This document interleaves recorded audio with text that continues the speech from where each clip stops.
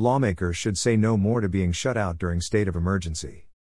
Senator Linda Wilson says legislators should commit to completing the reform of Washington's 1969 Emergency Powers Law when they meet in 2023.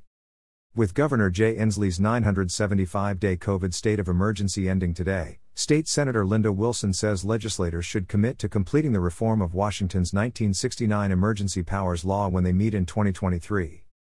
Wilson, our Vancouver, had introduced bills during each of the past two legislative sessions to address flaws in the law that became apparent soon after the state of emergency was declared February 29, 2020.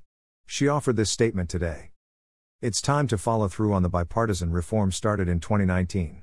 We need to ensure that when the next emergency comes along, as it surely will, the legislative branch has the authority to review all emergency proclamations from the governor, and put time limits on them when appropriate. Under current law, we can't touch orders that prohibit activities like in-person classroom instruction, gathering with loved ones, and engaging in normal business practices. That needs to change. The huge amount of learning lost by our K-12 students and the challenges that means for their families are reason enough for us to say no more. We should also look at changing the law so the legislature can control how long a state of emergency lasts. The legislative branch is closest to the people. When it's shut out, the people effectively are given no choice in how our state will respond to an emergency.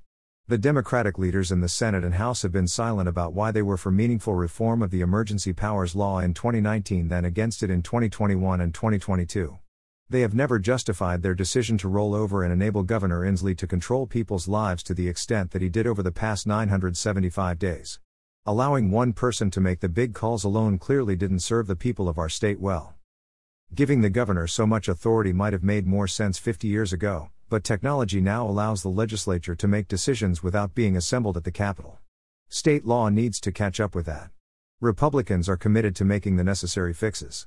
The lifting of the state of emergency means our Democratic colleagues should be able to make that same commitment. There's nothing left for them to fear.